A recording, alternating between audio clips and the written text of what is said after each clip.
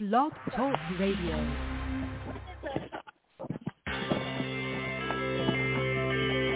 Who is January Jones? She is not a young, beautiful, talented actress on Mad Men. She is not an older, gorgeous, exotic dancer from the Johnny Carson show. She is an author, and she wrote Thou Shalt Not Whine, the 11th Commandment, that reached #1 at Amazon.com. She is a reality TV golf personality with World High Stakes Golf televised on HDNet. She is a humorist and winologist expert. She is your featured host today on January Jones Sharing Success Stories. So sit back, relax, and get ready to laugh and listen to Ms. Jones with her eclectic roster of guests as you learn life's lessons. These stories plus sharing equals success.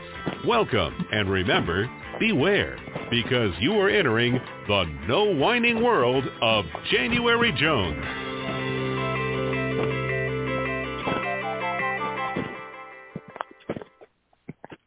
Now for my listeners, let me ask you a question. Would you like to learn more about what it's like to be a speaker, to be a motivational coach, or better yet, become a poet? Have you ever wondered what it would be like to be a humorist, to make people laugh with you, and maybe sometimes at you? You never know. Do you ever wish you could meet someone who's been an award-winning Toastmaster International speaker? Tell me, are you ready to make some big changes in your life? Are you ready to learn some helpful lessons? If you can answer yes or maybe to any of these questions, then you are in the right place, and I would like to welcome you to January Jones Sharing Success Stories. So now it's time to sit back and relax. So get some wine, get some cheese and crackers, and so now you can join me in the no wine zone. Now let me tell you a little bit about my guest today. He is an uncle, a poet, a Wall Street Journal veteran who believes success is about confidence and listening. That means listening to other people. Right now, he is enjoying the world through an uncle's perspective. He uses the right blend of humor to encourage people to enjoy responsibility for their personal and for their professional life. He is a renowned author with books that specialize in positive messages and affirmations. Today, it is my pleasure to welcome to our podcast, Uncle Sporty King. Hi, Sporty. How you doing? As we say on Zoom. Gotcha, buddy. This is so exciting to have you back with us and to help me start up this new adventure, this live Talk 4 TV network. I'll be doing this podcast live now every Tuesday at 2 p.m. Eastern Time. Just go to talk4tv.com and you can turn in every Tuesday throughout the year. Sporty, it's so nice to have you back with us and to share your many success stories. First of all, let me ask you a question. How did you do during the pandemic? How did it work out for you? It worked out just fine. Okay. All right. One of the things I always say is that it is so important that you CYA, choose your attitude. And the thing is, it'll come up later in our conversation, but I use what I call occupational hazard, and that is, as a motivational speaker, my occupational hazard is, okay, you're in the business of being positive. So when there seems to be a negative situation, you need to be one of the people on the front line being positive. So I pretty much jumped right into being positive when it happened because of my faith. I'm also, a believer in being patient and being calm and say, okay, what's getting ready to happen here? And again, what can I do to keep other people stable and calm while I'm doing the same thing? Yeah, it was really quite an adjustment for everyone. And I think we're finally now starting to settle in and to get back a rhythm and try to get back to our life the way it used to be. You know, this last weekend was Mother's Day weekend. And, of course, I had a wonderful weekend. I heard from all of my 4 kids and many of my friends. And you sent me last week an interesting article about the history of Mother's Day, which I found just fascinating. And I know you put it in your Golden Yellow Brick Road. So could you share a little bit about that history of Mother's Day with our listeners? Oh, my God. I have to give credit where credit is due, and that is I consulted Dr. Google. And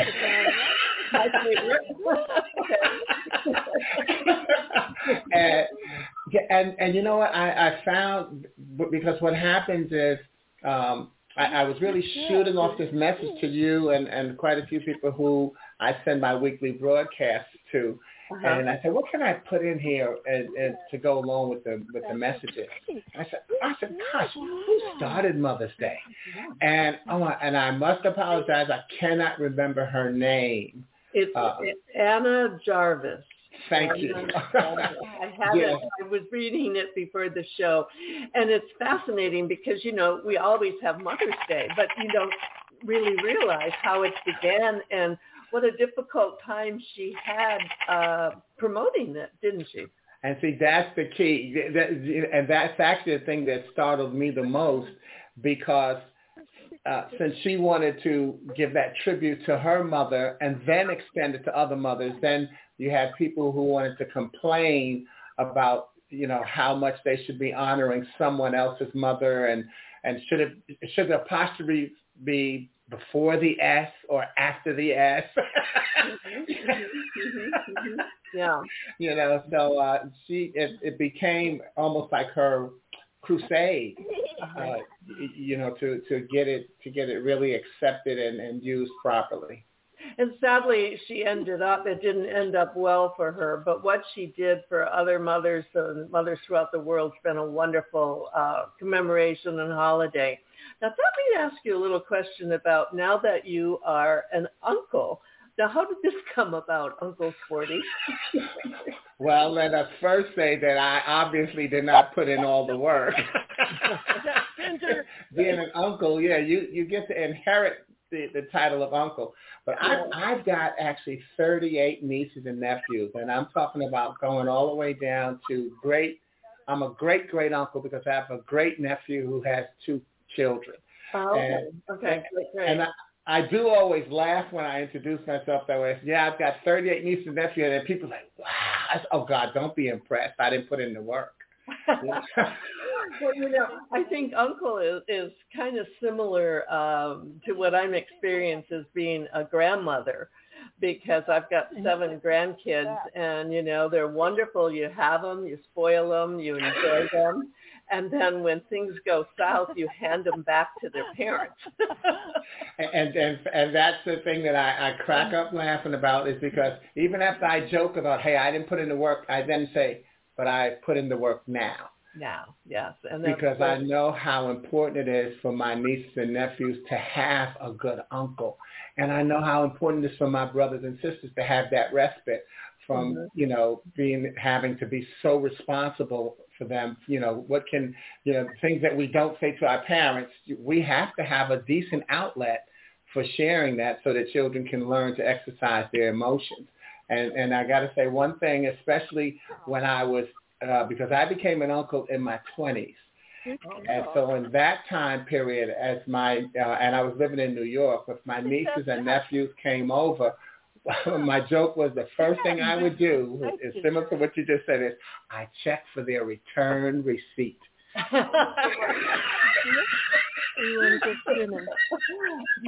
I know what I hear you. I hear you for sure. And it's so important for young people in this difficult time that we're going through to have mentors, to have people that they can look up to, people that they can count on. and people that can give them sound, steady advice. It's so important for all children to have that. Speaking about advice, I'm going to share with our listeners my book, Thou Shalt Not Whine, the 11th Commandment. And I hope that you will take this as a little bit of advice. Do not whine. Lately, there's a whining epidemic in our world. People are even whining about whining. Are you sick and tired of listening to everyone whining all the time? So was January Jones, the author of Thou Shalt Not Whine, the 11th Commandment, that reached #1 at Amazon.com. Ms. Jones based her book on a survey of the top 10 things that people whine about at all ages and all stages of life. January is a success coach that can tell you how to help others. When you buy Thou Shalt Not Whine, the 11th Commandment, you'll find out what people whine about and how to stop them from whining. This is the perfect gift book to give or get for any occasion. Thou Shalt Not Whine was voted the best gift to be given anonymously for those special people in your life. Ms. Jones is an internationally known author in the style of Irma Bombeck, specializing in housewife humor, with her book being published in Korea and China. You can find Thou Shalt Not Whine at Amazon.com. Welcome back to No Whine Zone with my guest, Uncle Sporty King, who is definitely not a whiner because he's a winner.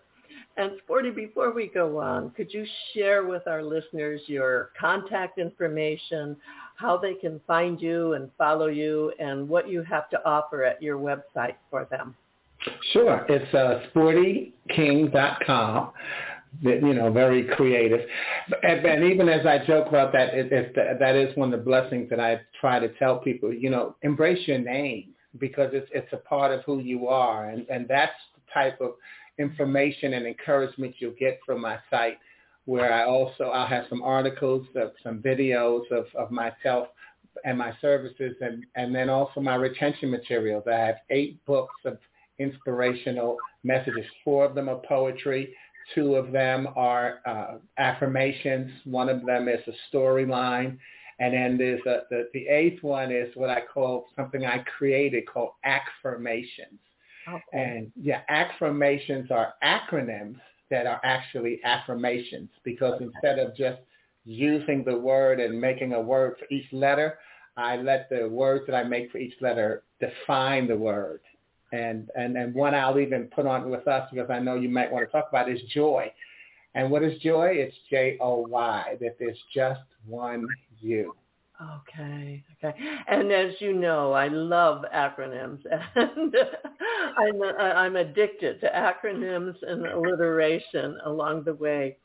You've been on the show before, so some of our regular listeners know your backstory. But for our new listeners, could you give us a little rundown on how your success story began and what happened to you when you were a young boy? Well, I think it's beautiful, how to touch on the young and skip to the old. And so I really look at, how your introduction of me, and I thank you for that, because that really kind of sets it up with just a little bit of a reverse. My intro says becoming a motivational speaker and a poet. Well, I became a poet first, and then transferred that into my use of positive words to become a motivational speaker. And then, so taking that back to poetry, the etymology of the poetry was I'm a native New Yorker, born and raised in Harlem. Mm-hmm. I won an ABC scholarship. ABC is a better chance. And I definitely want to say and give them that shout out, because that program is still active. Oh, and it sends kids to private schools.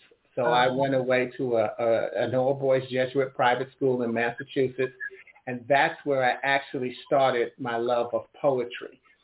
Okay. So it, like I said, it has a nice connection that you can jump right from there to where I am now and see the continuity in your life. And again, something that I try to remind people is you have been who you are all along. Okay. Yeah, find that, enjoy it, and embrace it. Yeah, I too had a Jesuit education for which I am eternally thankful for. Tell me, how was it when you got there? Because obviously at a Jesuit Catholic school back then, you were definitely a minority. How did it work out for you to fit in with the other boys? Were they welcoming or were you bullied? It was a wonderful combination of how present day we've gone through terms, whether it's civil rights or diversity and inclusion, racial sensitivity. I was doing diversity and inclusion back in '69 when I was 14. And so I was one of 7 Black students in a 200-student population.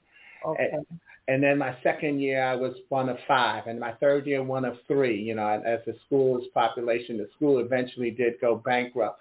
But the joy in it is that, I can trace that back to who I am as a person because, yes, there were people who were not accepting of me, but there were so many more who were accepting. And as young kids, when I think we were at our purest state of expressing what we believe, I had some young kids who, really, said to me, well, you know what, I didn't even know Black people could be friendly. And when that happened, I definitely remember I did not get upset. I was like, wow. And I had to realize at a young age, I wasn't thinking, diversity. I wasn't thinking at a young age, but I was like, oh, okay, well, let me show you and let me tell you. And we became great friends.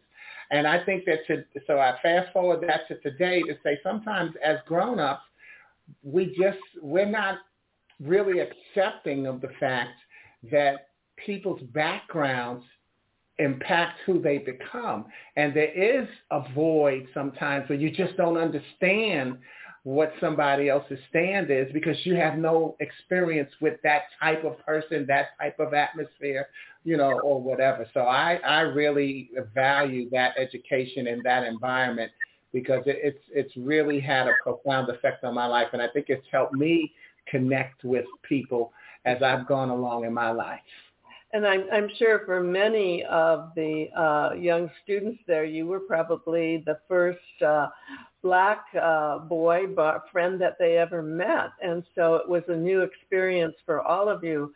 I know I went to all-girl Catholic school too, and there were 5 gals in our class who also were experiencing Catholic education the way you did. And it's quite a learning experience for everyone, isn't it? Yeah, and I wish I had a picture, one of the pictures that I use in my presentations, not of me, but of a little Black boy and a little white boy hugging. Oh. And the caption is, racism is taught.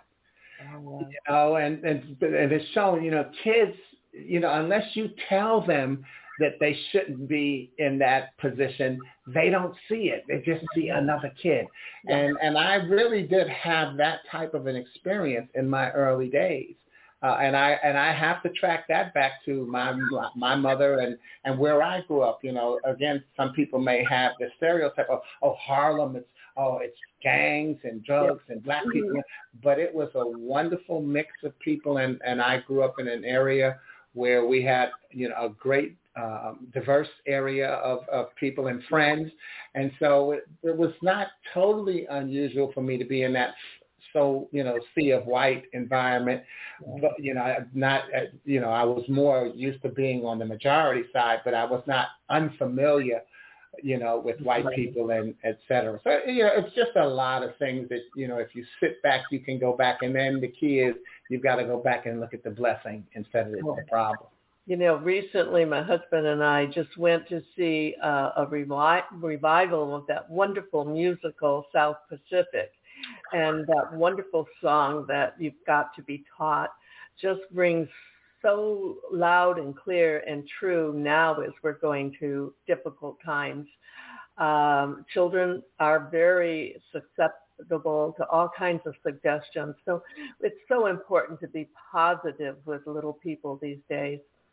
Share with us a little bit about what happened after you left the Jesuit education world and you made your way to the Wall Street Journal, which I think is just a fascinating story. Could you share that with us?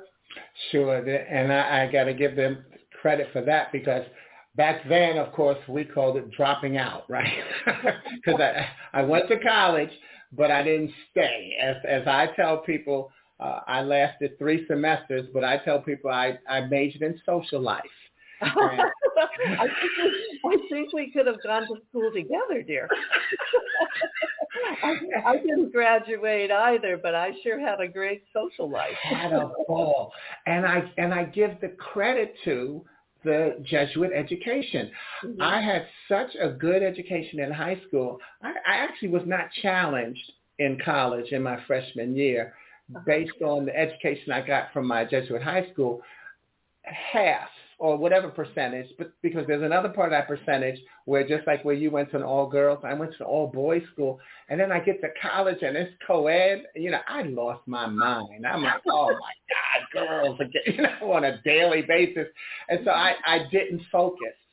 But the joy in it is that once I left college in December of 1974, mm-hmm. in January of 1975, see, my mother was not the type, oh, you left school, okay, you can sit around and get yourself together. But okay, get up and find a job. Nice to have you home. Bye.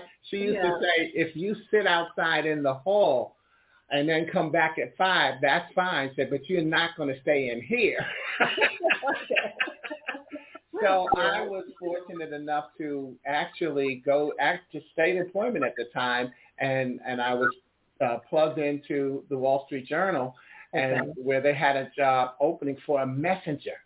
Okay. Now, and how old were you then? So what was I then? So I was 18. No, I was 19, going on 20. Okay. Right. Mm-hmm. And as I look at, even again, as just like you talk about having guidance for our young people today, and it's the mindset, right? I could have easily said, a messenger, excuse me, I have some college. My 3 semesters, right? But I was like, cool. And I interviewed, rest in peace, Joe Fiorentino hired me. He was a great manager, mentor, and friend. And I actually worked at the Journal for 18 years, starting there as a messenger, and then through 7 promotions and 8 job titles. When I retired, and 2 relocations from New York to Washington, D.C., and from D.C. to Chicago, where I retired as a regional advertising sales manager for classified advertising. Oh, what an amazing career you've had. We're going to take a break, and I want to share some information about my Kennedy books. But when we come back, we're going to continue talking about your Wall Street Journal experience. Right now, we're going to hear about who killed Kennedy, who had the motive, the means, and the money to commit the perfect crime of the last century. Let me ask you a question. Are you still wondering who killed Kennedy? Over 50 years later, the assassination is still a mystery. It is unfinished business for our country. Now, get ready for a theory that you've never heard before, but will make more sense than any other conspiracy theory that you've ever heard in the past. January Jones speaks the unspeakable in her book, Jackie, Ari, and Jack, The Tragic Love Triangle, connecting Jackie and Aristotle Onassis romantically prior to JFK's assassination. Did you know that Ari was Jackie's guest in the White House during the JFK funeral? He was the only non-family member who was invited by Jackie to stay there during the funeral. Aristotle Onassis was one of the wealthiest men in the world, with the means, the motive, and the money to order an assassination that was the perfect crime of the last century. Ari needed class, and Jackie needed cash. They were perfect for each other. Now, what is Camelot? It is but another tragic love triangle. Jackie, Ari, and Jack is available at JanuaryJones.com, Amazon.com, and audiobooks.com, read by Ms. Jones.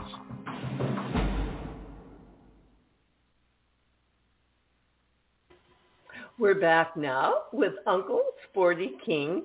And Sporty, share with us what, after 18 years of a fabulous career with the Wall Street Journal, what prompted you to make a change? What prompted you to try to do something different with your life? What was your motivation, dear? One of the things I believe is that if we wait for anger or displeasure to make a decision, that sometimes that's too late. It's so important to have a more conscious control of your life and make decisions while you're in a good mood and thinking forward. And my career at the Wall Street Journal, I never let it get to an anger part, where I would say, oh man, because some of people, I'm sick of corporate America, I got to get out of here. Yeah. I had just, gotten to know myself so well, partially through my Wall Street Journal at corporate America experience. And I saw that I was at a spot where it was time for me to move on. So that's actually why I left the Journal, because I said, you know what, I've made it. I'm a, regional advertising manager. The next step is to be a national manager. And I didn't feel that I was there. I didn't really want that. I wanted the more creative lifestyle. And so that's what I did, is I decided to use my poetry and my gifts, as they say with entrepreneurs, stepping out on faith. I said, you know what, I'm going to let this be my guiding light and let this be what my gift is to the world, is to just use my poetry and uplift people's lives. And I took that chance, and it's now been 28 years. I have no regrets whatsoever. Wow. Well, one of your stepping stones is one of the fascinating parts of your story is your connection with Toastmasters International. And that is such a marvelous adventure and story. Could you share a little bit of that with our listeners? Sure. I left the Journal in October of 1994. In the following, almost immediately, in fact, I joined Toastmasters. I joined the National Speakers Association first because I was going to be a speaker. But they said, no, we help you market speaking in business. For you to get practice at speaking, join Toastmasters. And so I joined Toastmasters, and then I entered in 1995, they have an annual contest called the World Championship of Public Speaking, and it's called the Toastmasters International Speech Contest. So I entered the speech contest, and you have to win at your club, area, division, district, region, and then you compete in the World Championship to be one of the top 9 speakers in the world. And that was the progression that I made from 1995 to competing in 1996 and finished as one of the top 9 speakers in the world. Wow. So, and now explain how Toastmasters works. Do you go every week to a meeting, or how does the process evolve? You actually we'll have to give them a shout out. You actually go to their website, Toastmasters.org. It's either .org or .com, but you put in your zip code, and it tells you how many clubs meet in your area and at what time and how often. So there's no set Toastmasters formula of when you meet and how you meet. Each club is different. You have clubs that are housed by corporations, by the company, and then you have clubs that are public clubs that are renting space somewhere that anybody can join. The private clubs, the corporate clubs, are usually just the employees. Now, could you share a little bit about the speech that that took you to this international competition? Thank you for asking, because that is one of my favorites. It happens to also be my pet charity, HeyUgly.org. Okay. And so it's HeyUgly.org. And the speech that I used in my regional competition to take me to the World Championship was called How to Be Ugly. And that's also taken us back to where I talked about my affirmations, because as it turns out, ugly is an affirmation for unique, gifted, lovable you. Yes. And so it talks about how important it is to change a negative into a positive. Okay. And so that was the speech that took me to the World Championship. Great friend of mine. Loved the speech so much that she, Betty Hefner, she turned it into a movement. And it has now been a thriving nonprofit organization now. I forgot what year we started it, but it's heyugly.org. So thank you, because I have to definitely give them a shout out. It's doing great, by the way, great work with helping teenagers and tweens. Tweens are just before you get to teenager, dealing with suicide, substance abuse, especially bullying was where we started it all. But it's not just something just for kids. It's something, the kids are the primary focus, but just as we talked about at the beginning, being grandmothers and uncles, adults, when we refresh adults, we touch children's lives. So a lot of times adults, I want to say, you go to some things that have to do with kids as a way of really getting yourself back into the alignment that you want to be in, because all of us are somebody's child. Oh, yeah. Now, another program that I'm fascinated with that you have become a part of and have shared with so many people is the military aspect to your career with the Yellow Ribbon program. Tell us a little bit about how that works and who it involves. And you might not even know this, January, but so easily that Toastmasters rolls into that. See, I never served in the military, but I have a friend of mine in Toastmasters, okay. Chip Lutz, and I just give all these shout outs. I hope none of them sue us. They won't.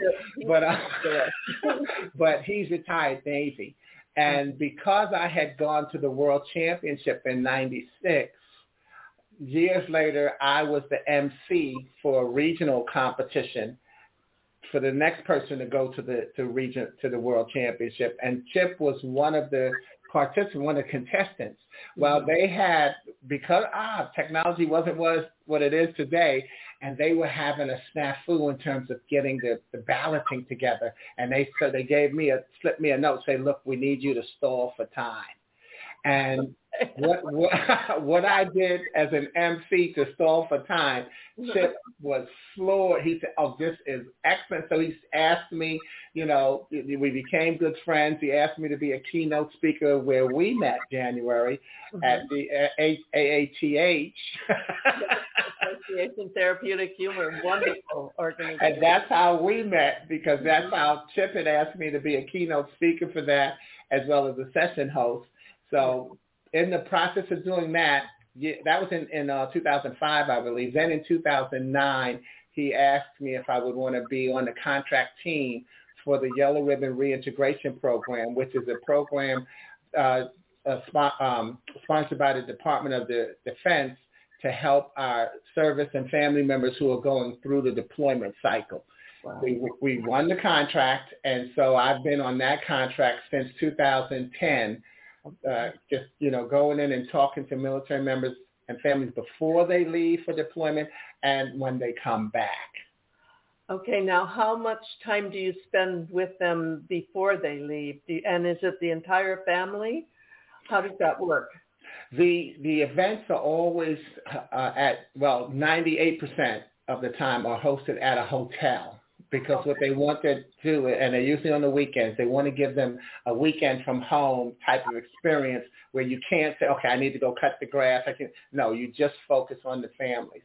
The service members have to be there.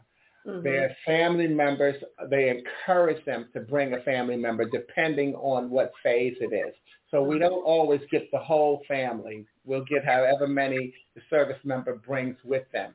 And if they bring children, if the event sizes are all different. So if it's a huge event, they may have also some child care available as a part of the agenda. And then they give the kids some different type of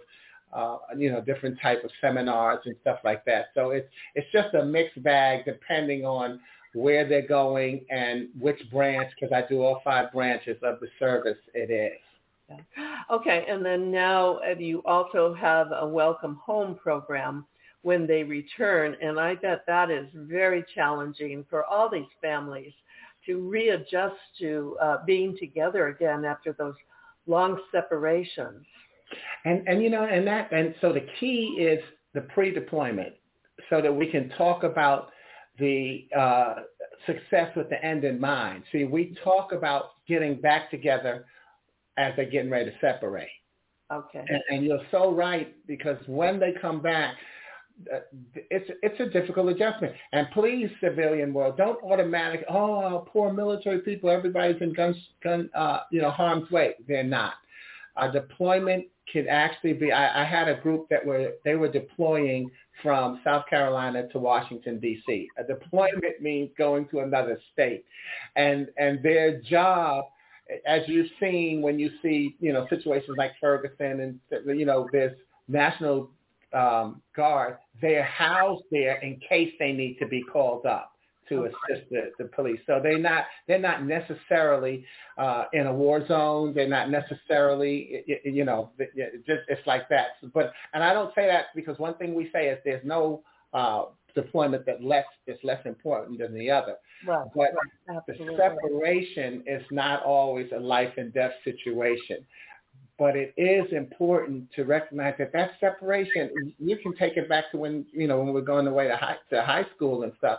Being separated from my family just the 2 or 3 months as a kid, that was devastating for me. Well, you know what? A lot of our soldiers are in their 20s, and so their deployment may be the first time that they're separated from home. And what if they have a young family and they just got married, they just got kids? They're going to miss the kids' different ceremonies and holidays, so all of that stuff comes into play.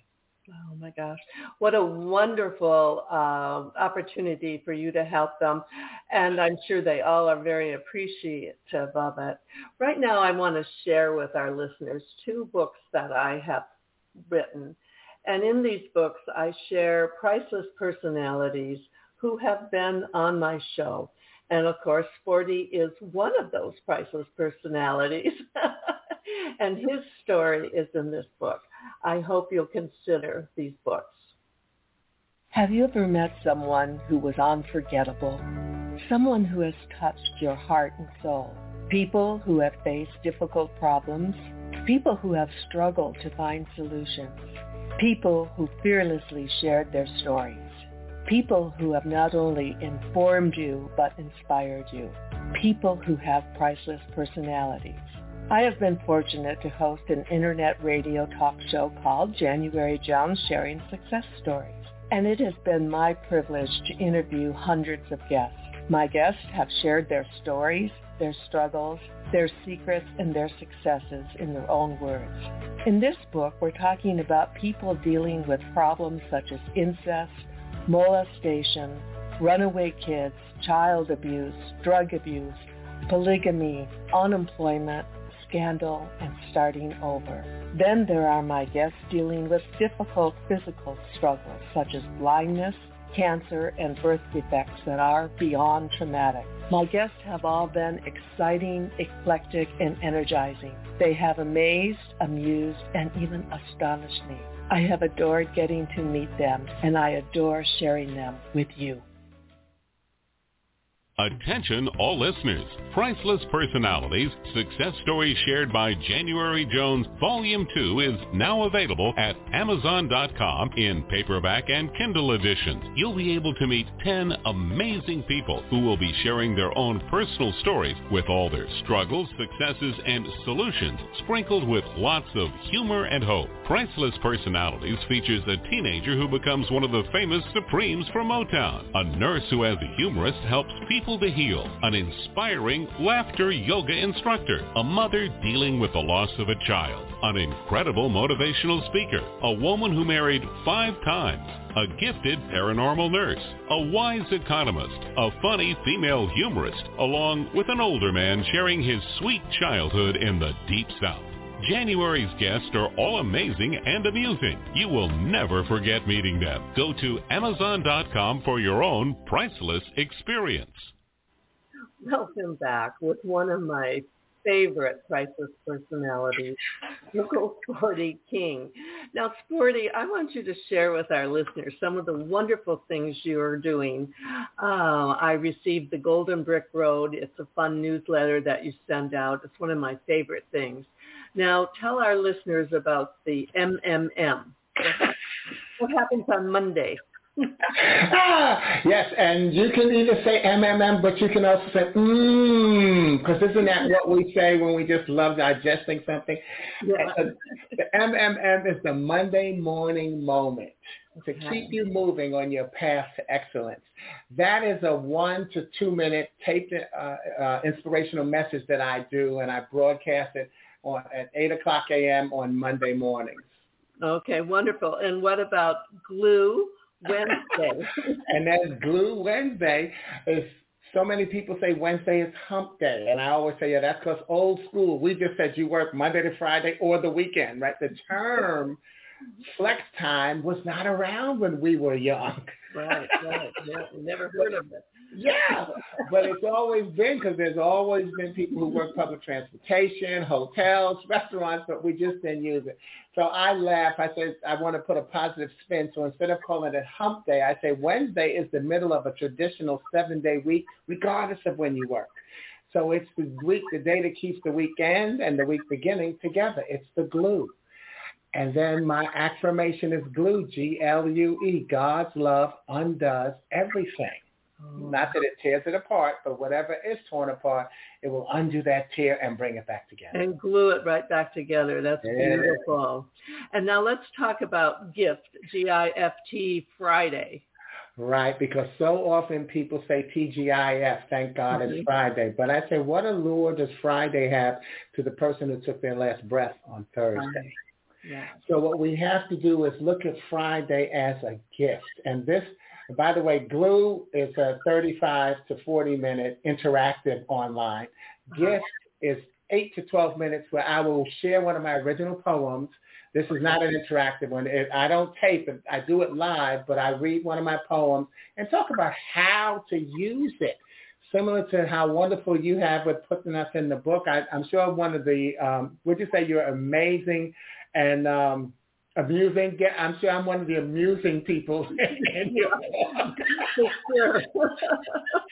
Whenever you're with me, there's always a lot of laughter going on and joyful sharing. Okay, now let's talk a little bit about your books, because I've been promoting my books. And books are like children. Could you tell me, do you have a favorite one?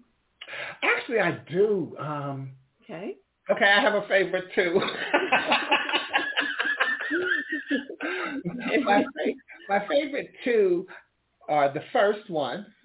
Not to say that your first child should be your favorite child, but my first book is titled "I Found Out I'm Dying." Okay. A celebration of life. And it's about the fact that physically we're all dying from the day we're born. Get over it. You hope that you die of natural causes, okay? Yeah, right. But it also gives me a chance. That was when I first started my speaking business, because it also gave me the chance to talk about how we get caught up in the headlines of life and we miss the subtitles, which is where the real glory and the blessing is. See, I found out I'm dying. Newspapers, they give you a fantastic title, and I got to read that story. And the title usually has nothing to do with the story, or very little. It's just, and so I found out I'm dying doesn't mean that, hey, terminal illness is about to be out of here in a couple of minutes.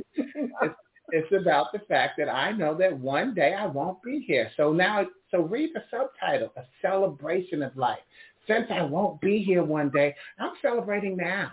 Yeah, you're an expert at living in the moment, and I know all of your speaking and motivational work is geared towards that end. Let me ask you another question. If you could have dinner with any one person in the world, living or dead, who would you choose to have dinner with? I tell you can't make this stuff up. And let's just rewind this tape. My mother. My mother has been dead 14 years now.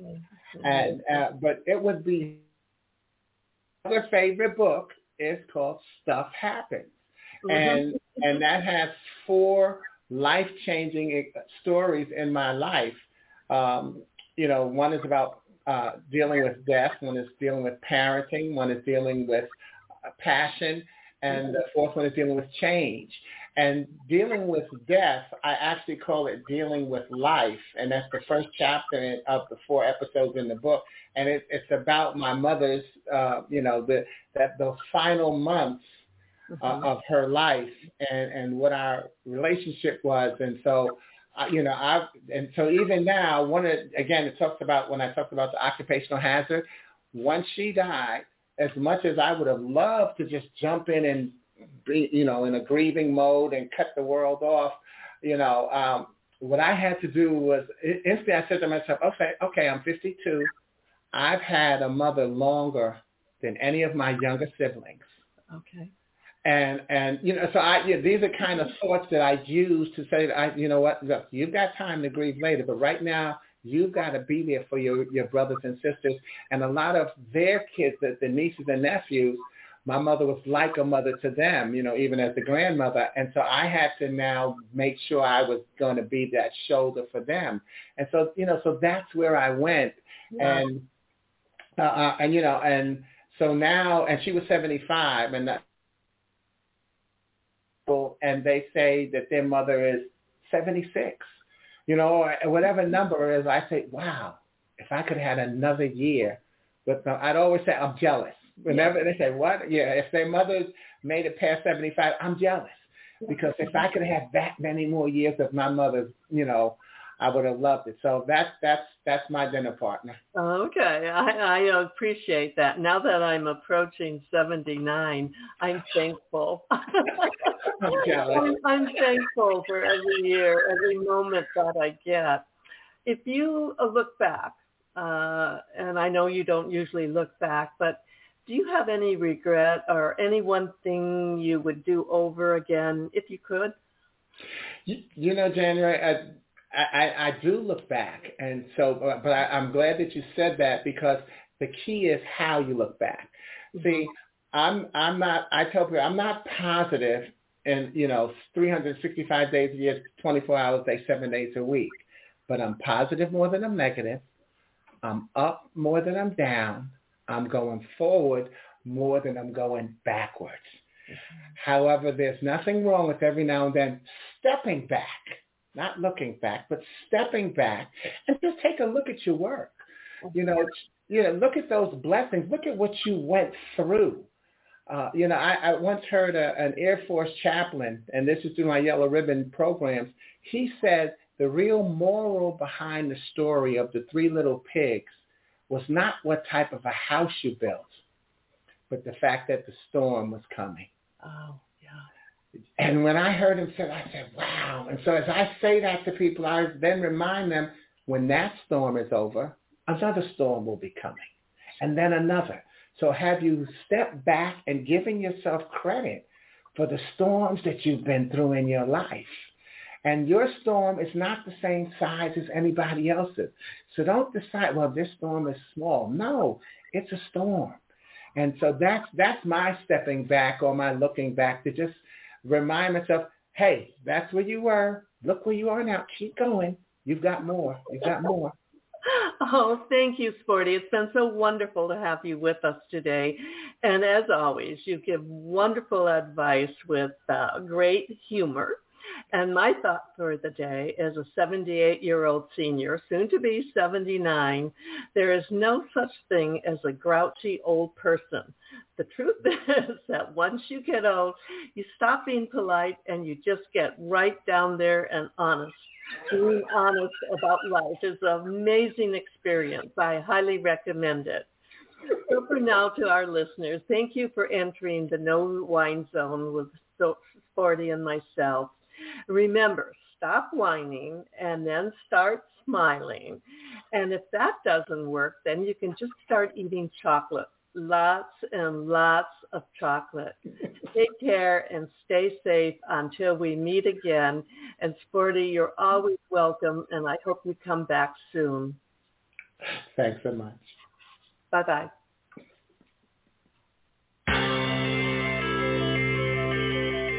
We want to thank you for listening to January Jones Sharing Success Stories. Always remember Ms. Jones' personal mantra: If you can think it, you can do it. That's what all of our guests have done with their lives, and so can you. You are the ultimate success coach in your own life. All you need to do will be to start sharing your own story with your family and friends. We hope that our guest stories will encourage you to explore an equation in your future that will combine your creativity plus connecting with others will enable you to be successful too. Always remember, your passion plus your purpose will equal prosperity as you explore the wonderful world of January Jones.